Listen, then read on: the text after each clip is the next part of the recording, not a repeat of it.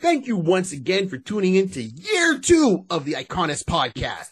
And like usual, you know your host, but we're going to introduce ourselves once again. So I am the one that Barry Carter, but I go by Barry 3D for deep, dark, delicious. Hey. And on my side, the man, the myth, the legend, the one that makes the tables rock till you got to jump, bump and grind. And ain't nothing wrong with that. Unless don't go the R. Kelly route. But the man I'm talking about is my man, my cousin, my compadre, co-host, and best friend, the one and only Rod C. Ladies and gentlemen, welcome in. We're going to have a good day today. As usual, we're giving all the good preliminaries. We welcome themselves in. So now we just talk about who's our supporting cast. Who are people that we want to give those shout outs to? Let's do it. All right, we're going to run down the list real quick, right? So first of all, support your comic books. So you got to support the comic books because the comic books keep it going, keep the industry going. So definitely, you got to go to Wow Comics out in Kitchener and Check Swings out on the South Shore.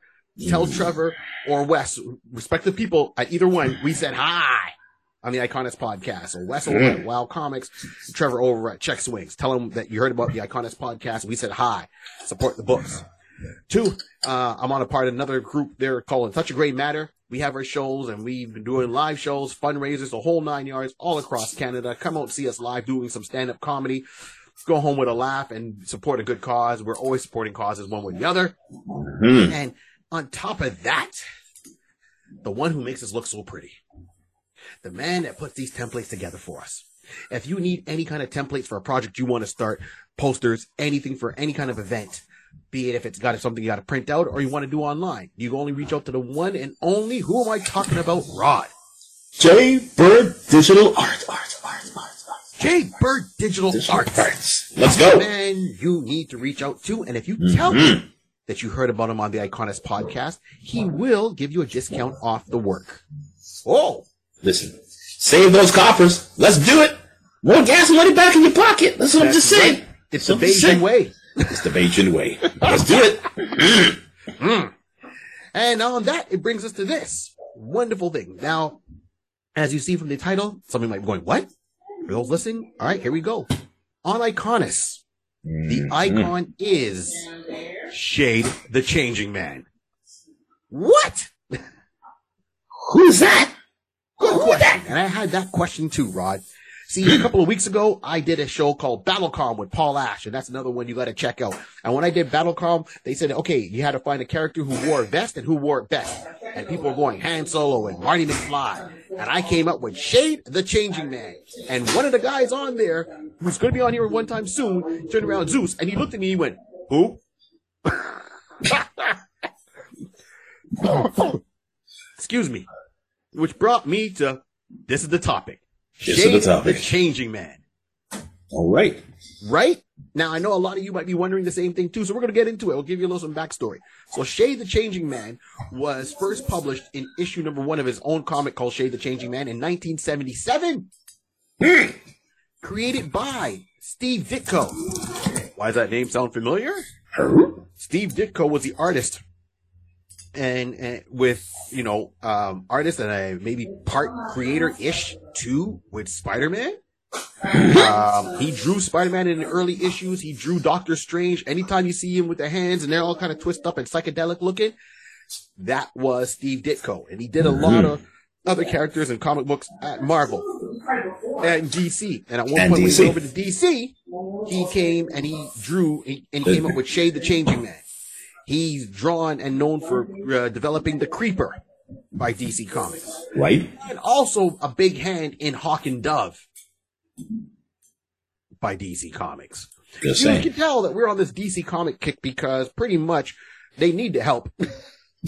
And we didn't show enough love in year 1. So we're really coming out with force. But we're coming back to Marvel. So Shade the Changing Man came across in June of 1977. June, beautiful month. I didn't even see that. I just saw it. Oh, saw the setup. Okay, here we go.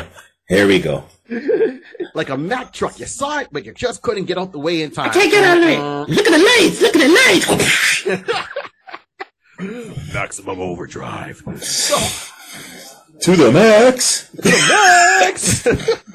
Yeah, okay, I love Big Jaw. Okay, yeah. Anyone that don't know Big Jaw, you gotta oh my gosh. Big Jaw. Oh my god. Lesbian homie, funny stuff. Oh my this God. is not a paid thing with him. I wish I could work with him. This guy. Oh my God. I would love to have him on here. I would love to have him on the show. Oh, what? Listen, anybody who has that contact, have that connection, hit us up. Hit us up. Big job. Yeah, right on. Let's collab on something. I would love to do that. That guy. Let's speak it into the atmosphere. Big job. Yes. Yeah. Okay. We'll hashtag him on this one. He'd be like, "What the heck?" They'd be like, "Yeah, big job." Yeah. Him and Persephone and the whole damn crew is stupid when they go on tour and do stand up. Hey, I'm a stand up comedian. Big jaw, hit me up. Much fun. Right, there you go. Canadian Connection. Here we go. That's it. This character is called, the original Shade. So by Steve Ditko. He's been around for a while, and his own original book only ran for 8 issues. Now there was a 9th issue, but because of what was happening in DC, there was kind of an implosion. A lot of things had to get cut. Right. So they stopped a lot of books suddenly without giving them a continuation, even though it had a good momentum. It had a good momentum. Yeah. It had a good momentum going on. Yeah. It had a good momentum going on, right? So that's for sure. Hold on 1 second. So with that going on, let me just put you on pause for half a second here, people. Hold on. My bad, y'all. I had to stop this recording for half a second because I had a sneezing fit. My apologies. Here we go. Allergies. I know the season's gone, but a little bit of dust. Okay, so that being said, so Shade came around. That's what he was. Steve Ditko turned around. Now the guy's real name, and the name was hardcore too, right? His name is Rack Shade.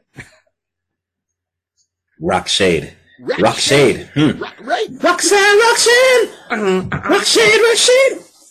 Wanna be your man, woman. What up, right? yeah. When you hear that name, first of all, you're thinking this guy could be a rapper. That's like a, you know what I mean? That's like a Kendrick Lamar. That's a Rack Shade name. Rack Shade, son. Rock Shade, son. Right? That there is either gangster alias or rap star alias. Okay, yeah, Rack Shade. Not MC this and MC such and such. Rack Shade. That's a wicked. Come on, we all like a star named The Rock, so slow it down, y'all.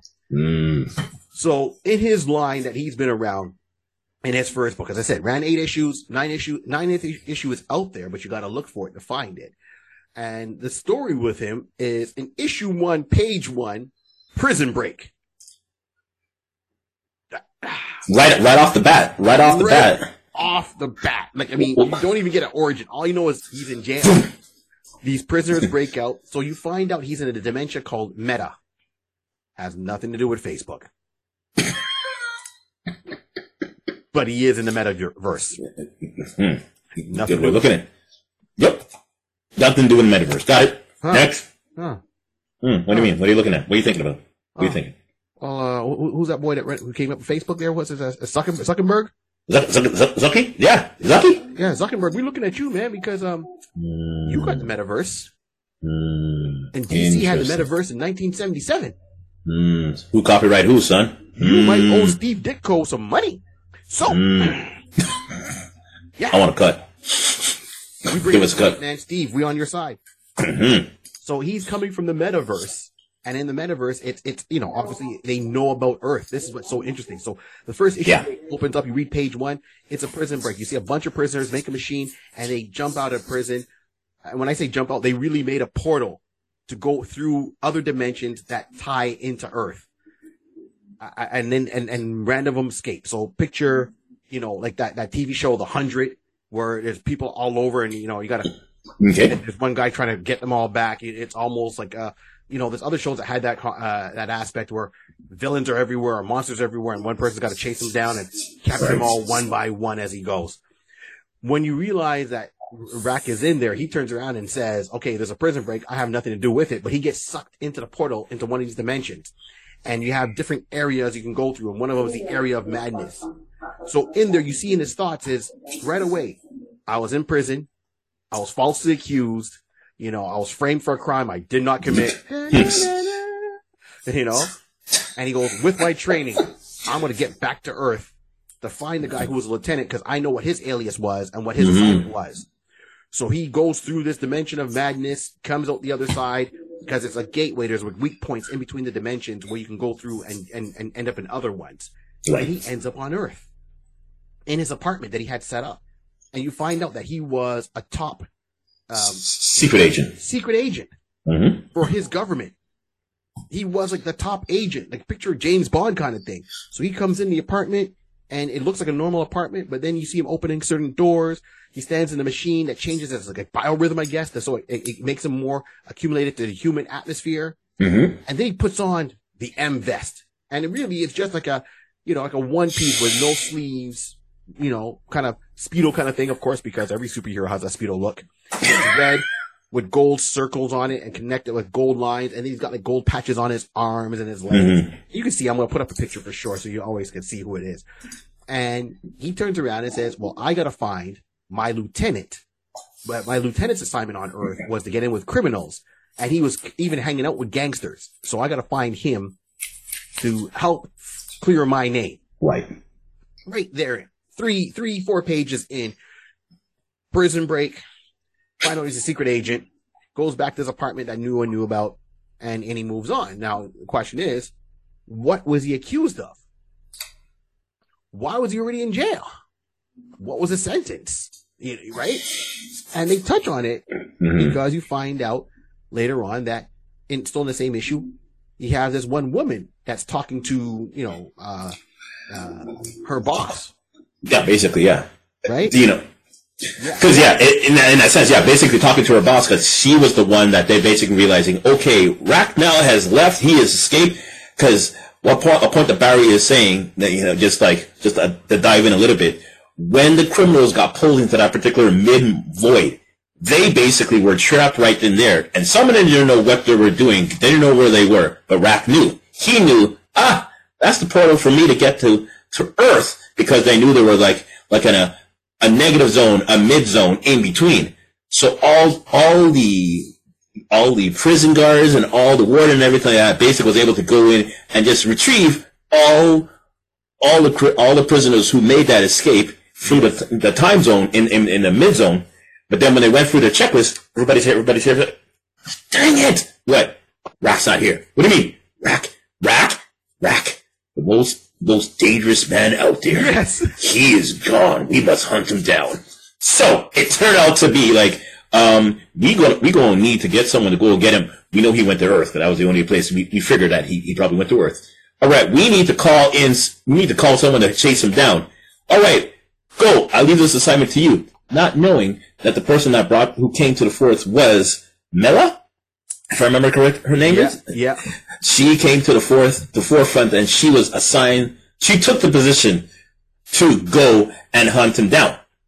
And at that part, we start to hear there's some, you sure you want to do this? Now, why is the lead telling her that? Still, I need to get him. Mystery. Yeah, emotional damage. And that's exactly it. So, as a part we'll find out is that the leader said, okay, you're going to go to Earth? No problem. You need to contact with our contact on the Earth side. Okay. So now we flip to that side. Then on that end, the supervisor and them are thinking, okay, we got warning that Rack is on Earth again. Okay. They're going to send their top lieutenant, their top, agent to hunt him down. Okay. When he comes through, we're going to give him the dictation. We're going to tell him what we know and everything like that. And then, someone appears. Okay, sir. Yeah. All right, sir. Well, sir. Mila, what are you doing here? I'm here on assignment. Angry. But you know you're going off the rack? Yeah. Detective. But that's your golly.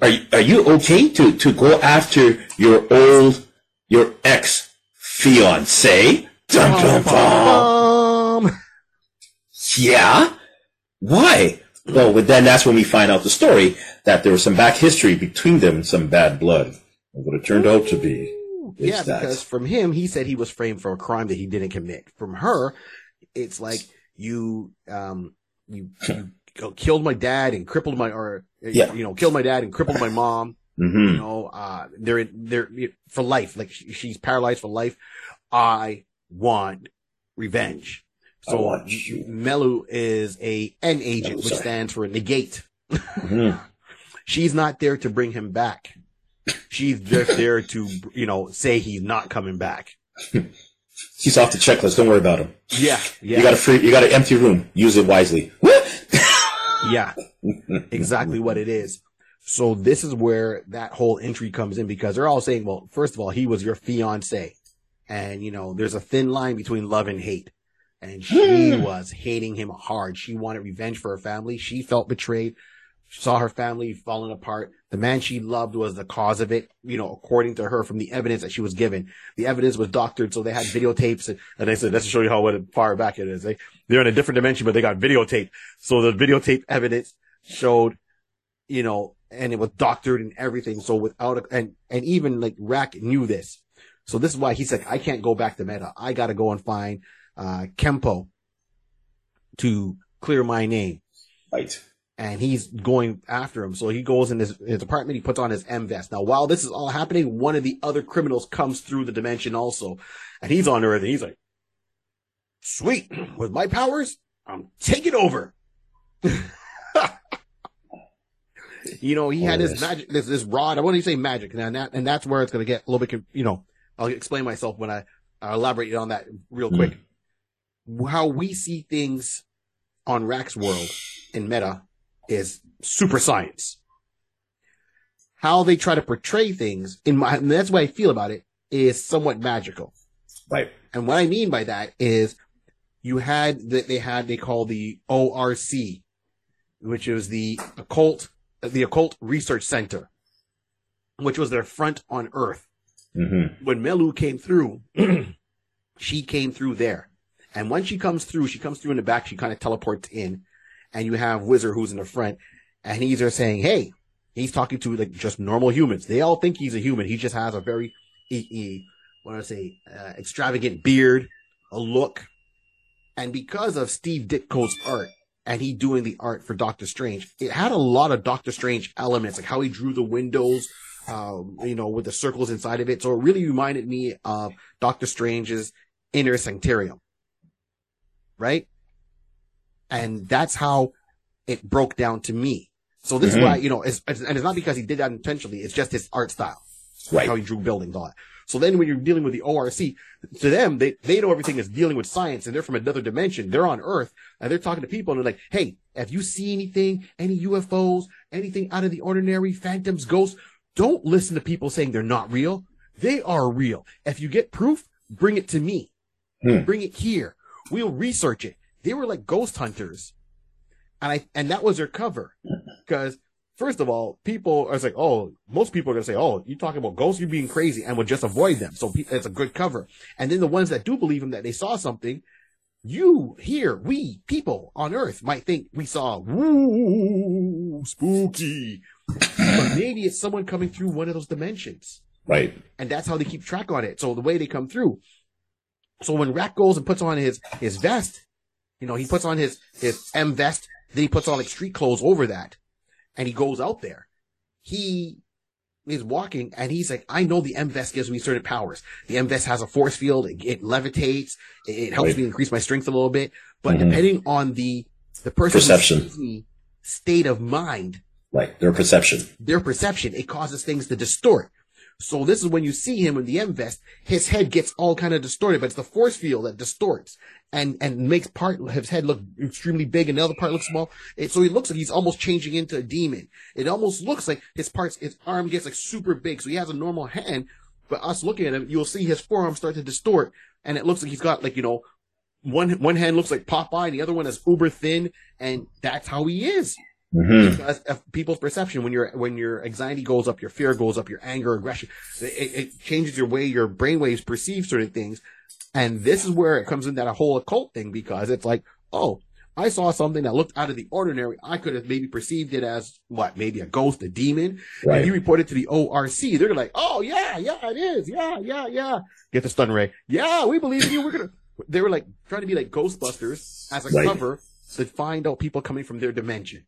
That's how I perceived it and saw some stuff like that. It's like a Men in Black, basically. Yes. It's like a version of the Men in Black, basically just giving cover stories like, yeah, that was a helium balloon that exploded and sent up some kind of methane gas that just made you act a little funny. But don't worry, everyone. You're quite all right. Don't you worry about it, people. You'll just be all right. Right? Thank you very much for your cooperation.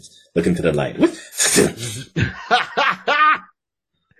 Well, that's exactly what it is. So that was what made it really interesting with him. So when Shade goes in there and at one point he's looking for Kempo and knows that Kempo is dealing with criminals and put himself into the criminal element to understand gangsters a little bit more and keep an eye on them. He goes in there looking for Kempo. Some gangsters see him. They rough him up. They take him. They tie him to the chair. And, while they're interrogating him, the chair starts to kind of slowly rise up and he starts to distort. And the chair is turning in different ways, and his body's being really super deformed from their perception. And they're freaking out, and they're shooting at him. It's a force field. Bullets are bouncing off.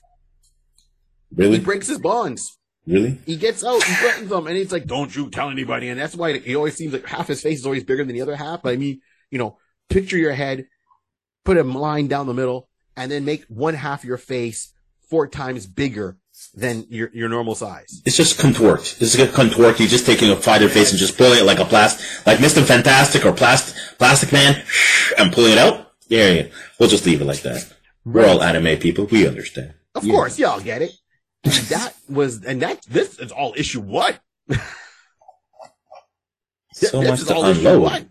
So much to unload. Let's go. Right? So the way I look at this, and the whole time, as I said, he's just trying to prove his innocence. So through the course of the story, even though it was short, it was like short and sweet, the original run. There are other runs after that, right, where he came back for a 70-issue run, and then he came back and he was a different person. It was like, the 70-issue run, he actually had his consciousness and he put it into a serial killer's body who killed this woman's family. But then she was still seeing people, and she was the only one seeing them come through the dimension. So that was a whole different run, really well written. It was by Vertigo Comics, and even in the beginning of the Vertigo issue of #1 of that volume 2 of, say, Shade the Changing Man, it says Vertigo Comics are the HBO of DC back then.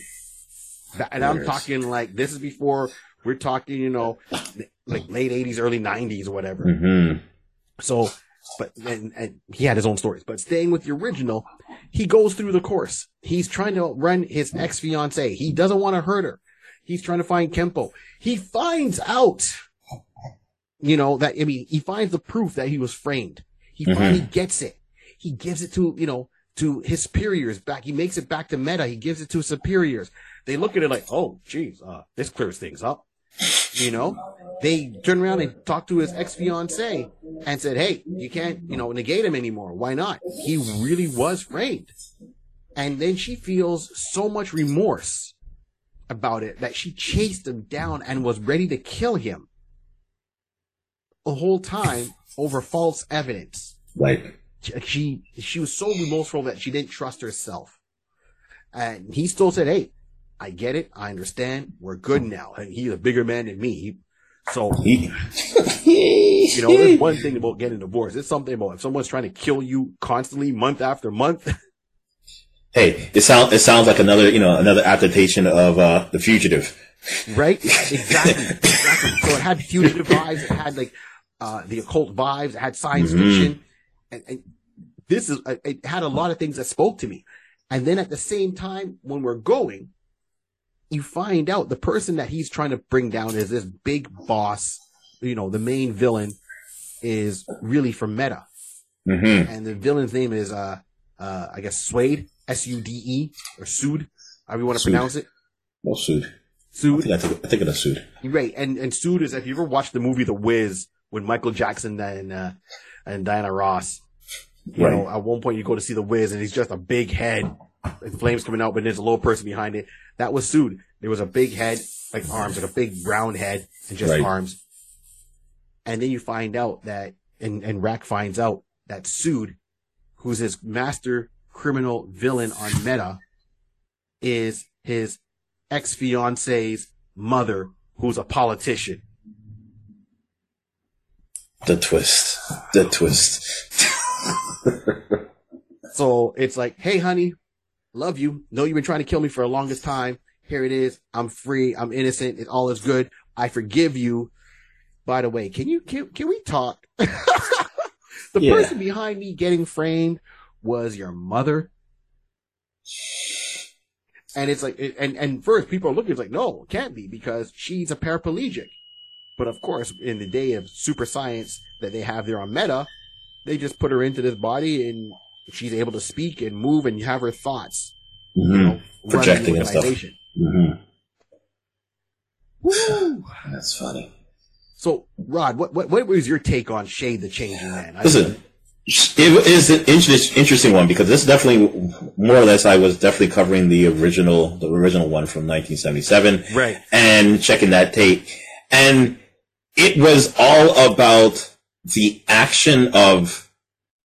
I keep going back with Fugitive because a majority of this run is again him definitely trying to clear his innocence. But it's not like a standalone guy. This guy is basically getting himself into a lot of situations when he's going to the criminal element, dealing with these, the criminal mind, criminal thieves and everything like that in the background to find the answers. He's making sure that he is, he's fighting his way through. He has his M vest and he's basically using that to the fullest ability, flying around, floating around, having protection, It was a very interesting take of a character that you're like, until someone actually put these type of characteristics together individually. If you hear it, it just sounds okay. That's just very interesting. But once you actually have it panning and flowing out, it's like, oh,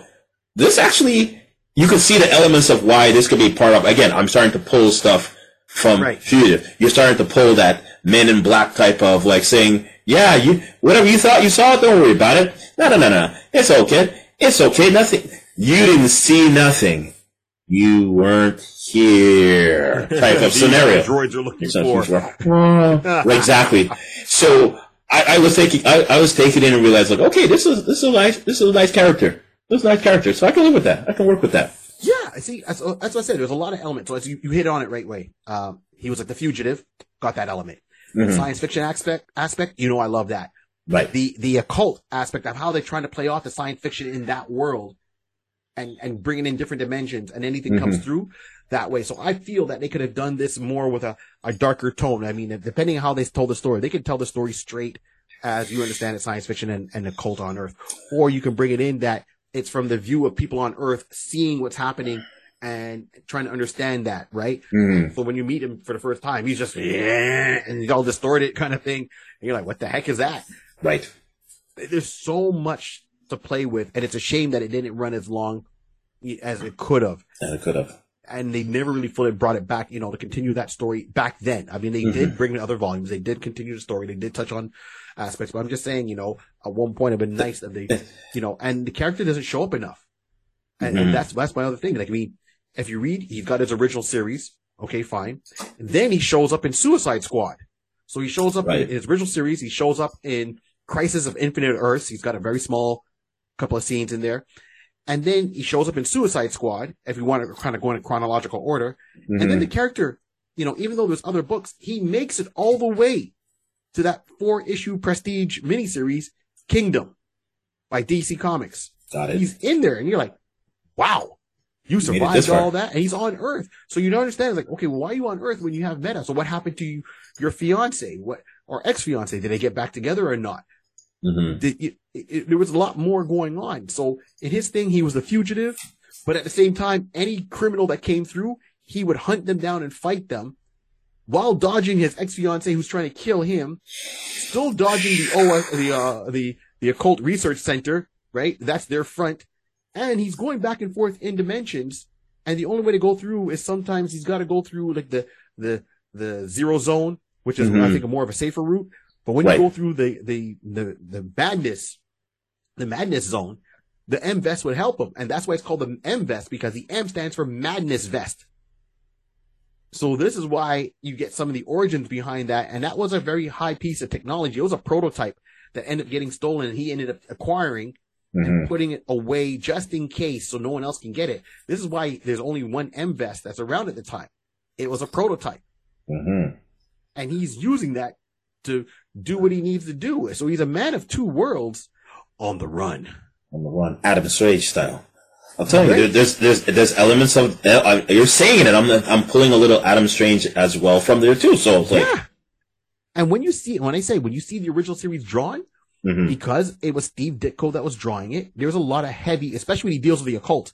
There's a lot of heavy Doctor Strange influences, and that's a book he drew prior to doing this character. Right. When he did the the ORC, he drew their thing like almost like Doctor Strange's home, and the windows are very similar. The robes everyone wears, and Steve Ditko draws very colorfully. It's almost like a psychedelic experience when you're reading a Steve Ditko book, depending what he's doing. I mean, when it comes to Doctor Strange, and definitely with Shade the Changing Man, you can see the similarities very easily. You can see the similarities, man. It's got more of that kind of way out feel. And even the intro, like for the comic book, when they were doing the advertising, you read a comic book and you have an advertisement in there for an upcoming comic book, and you have him standing there on the top of the building with one fist out and one fist back, and he's got the force field, and it's distorted and contorted, and it says, "Who or what is the Changing Man?" I'm like, I don't know what it is, but you pose two questions, and I need to have answers. Got my answers, son. Come on, son. Come on, son. Which brings us to this whole thing. I mean, let's go. Okay, so I got through where you came about, Steve Ditko, right? And then the character was later adapted by Peter McGillen and Chris Bachalo. Bachalo. Yeah, for the Vertigo titles. That's where that run came in. They did a phenomenal run, but we're really talking about the foundation, which is the original DC run. So brings me to a point, Rod. Let's say we got to put this to the media today. First of all, which form are you taking? Are you going animated, series, movie? Which one are you going with, man? How do you see this playing out? I would just see this as not a series. I think definitely based off of the original. Yeah. Again, because there wasn't enough grounds to run off of. Right. So if I'm gonna go with that, then I'm just gonna go with a movie, because I'm gonna definitely go with a movie mainly for not only the short term of the storyline, but at least give me the ability that you can now put in money into give you that psychedelic, that the colorful aspect of it. So yes. the Doctor Strange 1 and 2, right? Okay. If I'm going to even go again, all those is Marvel, but Thor Ragnarok. Yeah. That Ragnarok was very colorful. Yes, it was. So you can pull in the colors from there, and basically all that type of different dimensions and everything along that line. I feel you can get a good story and build a nice following off of that. If run right, good storyline and everything like that, you could definitely turn into a possible cult following, in the sense that if people really like that, something can, it's going to gravitate to the right people.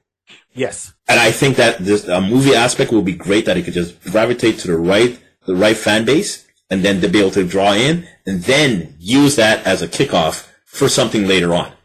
Putting it as a series right now, I think it might just get lost. It might get diluted in that sense. Right. Okay, gotcha. And go from that in. So I would rather, if anything, hit that with a movie and go from there. Yeah. Okay. So I'm with you.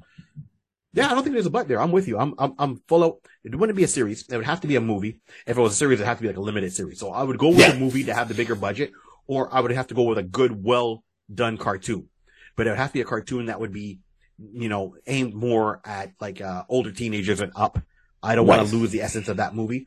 The whole Fugitive thing. I mean, look this way. The Fugitive, even though it was a TV series, did play a good movie. Yeah. It did turn into a good movie. Harrison Ford, and Wesley Snipes do it. So I like those ones. So I'm with you on that. Give me the big budget. Give me the color palette from, I get with Doctor Strange and all that. I would even, Aquaman. Aquaman was a really, that was another one. Yeah. Very colorful movie by DC. Very colorful. Yeah. I liked how they portrayed Atlantis. It was, so I'm going to, if we're going to stay in that wheelhouse, we stay in that wheelhouse. Give me a movie. Now, does it need a trilogy? No. No, that's what I'm saying. No. I think this is just good as a standalone for the time being, and see what builds off of there. So at least with a trilogy, you have to have a story with a what if continue off into an act 3, act 4, going in that aspect of it. Right. But if this one will be good enough, 3 acts, 1, 2, 3, one story, done. Let's call it and see what goes from there. Let's put it this way. Warner Brothers, not every movie needs to be a trilogy. Facts.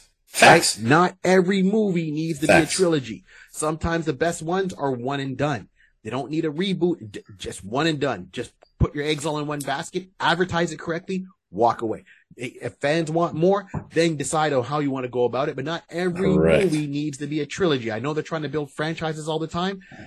There's other ways to build a franchise. Give it a good movie and then maybe follow it with a cartoon. Give it a good movie, bring back a book, right? So, so that's my 2 cents. Now, brings me down to this point of it. You know what we do? What are we doing? We talk about it, we joke about it, and then we fan cast it. Ron, who's your rack shade? Okay, so I'm going to go with someone who has some type of action type of background. He's been in a couple of series. Again, he's been in a series, the Divergent, Insurgent, Elegant, I can't even pronounce that. It's the third one. Intelligent. Yeah, not intelligent. You know which one, right. So if you can find from here, I'm talking about Theo James. Theo James, one of the main number 4 from Divergent. Oh, Divergent. Okay, yeah. Yeah. So I would go with him. I believe I had cast Theo for something a good while, maybe last year in last year's season for something. But I'm like, you know what? He has the ability, the athleticism to be that type of character. Again, you gotta be all action. Like I said, from the beginning, he started off pure action. He's now fighting through the city, trying to, being like the fugitive in that regard. So we're just giving him, it's a Harrison Ford. You see how that's Harrison Ford, and then you went with Wesley to give him that athletic aspect. Okay, we're going to give a younger Wesley, more athletic. He can bounce off the walls. Now he's flying and being contorted in a couple of scenes. He's flying and floating over someone and just fighting in the air like type of scenario. Listen, I believe Mr. Theo James will be able to proceed in the proper manner of giving us a great action flick in that realm. Okay. Touche indeed, cuz. Touche indeed. Wow. Okay. So this is who I'm going with. Yeah. I looked at a guy who can play characters. The way I vision it is, if we're going in a movie, no matter what medium it is, I'm going live action. So I'm just saying, live action movie. I wanted a guy who was good at character acting. I wanted a guy who was fun and as a character and as an actor to watch, entertain. And I wanted someone that can do different dialects. Now, hear me why. I know a lot of times when we watch this stuff, we don't know what shade sounds like. Facts. I think it would be even more fun because you always get actors either from, North America, across the pond in the UK. Right. And they have to say, well, I have to do a Chicago accent for this whole movie. I got to do, look, Idris Elba. You don't hear him talk. There's times where he's got his true accent and there's other times he doesn't. There's another actor, and I can't remember, he's another black actor, but he's in that show, Chicago Fire PD. He's like the chief, he's the chief of that force. He was also the bad guy in Blood and Bone. And when you see him, he's got a very impressive bulk and physique. And when I saw the movie Blood and Bone with Michael J. White, I was like, yo, this guy is fire. And then I heard him talking, I'm like, brother, you from the UK? Right? Oh, Iman Walker. Yes. He's from, and a lot of people don't realize he's from the UK. So, cheerio. Right? And I'm not hating on that. He puts on that Chicago accent. In my mind, why does it have to be one? So here's what it is. When he's on Meta, I want someone to talk a certain way. You can have whatever accent you want to have. Talk your real voice. When you come over, I want you to show your talent and switch your voice. And switch over. Because now you're in America, right? So you're not going to be. So that's where my thought was going, because I want someone that's able to blend in. If you're a super spy, you shouldn't be able to Facts. Change just how it does in Mission Impossible, but they use old voice boxes. But why do that? Have someone that can really turn around. Like, look at Thomas. Thomas, our boy Thomas, right? Patrice, he can turn around and he can do a German dialect, an English dialect, an Indian dialect. He's a black man. He can do a West Indian dialect. And you wouldn't, if you close your eyes, you would not know who you were talking to. And I want someone like that. So this is who I'm going with. For my guy, Shade, right? This guy, he's been in the DC universe before. He's done sci-fi before. He's a lead in a series even right now, you know, and it's popular and people love the show. And he would stand out because he's got that look. So I'm going to tell you right now, I'm going with, and if I pronounce his name, y'all can, you know, y'all define me, Barry3D.com. Yeah, just saying, come on, man. So I'm thinking it's either Cillian Murphy or Cillian Murphy is his real name. But he's the lead actor from Peaky Blinders. Okay. He's the main guy in Peaky Blinders. Okay. Right? Now, first of all, he also played Scarecrow in the Christopher Nolan Batman with Christopher Bale. He was also in the movie Inception. Where they had to go and kidnap a certain guy and keep going into his thoughts all the time. He was in the second Tron movie, the live action one. He was playing, and he only had a small role in that. I thought he would have a bigger one. He was playing the son of Sarek, who was the villain in the first Tron movie in the real world. Right? So he shows up all these places. Now, I thought, you know, I never watched the show Peaky Blinders yet. I've seen a couple of commercials and I got to get into that series. So yeah, it's shame on me. And I thought this guy was full out, you know, UK. And when I say UK, I'm talking like London, England, and realize that when I'm looking at him and here, you know, he's hold on. From Ireland. He's from Ireland. He's from Ireland. But I've heard him do an American accent. Yeah.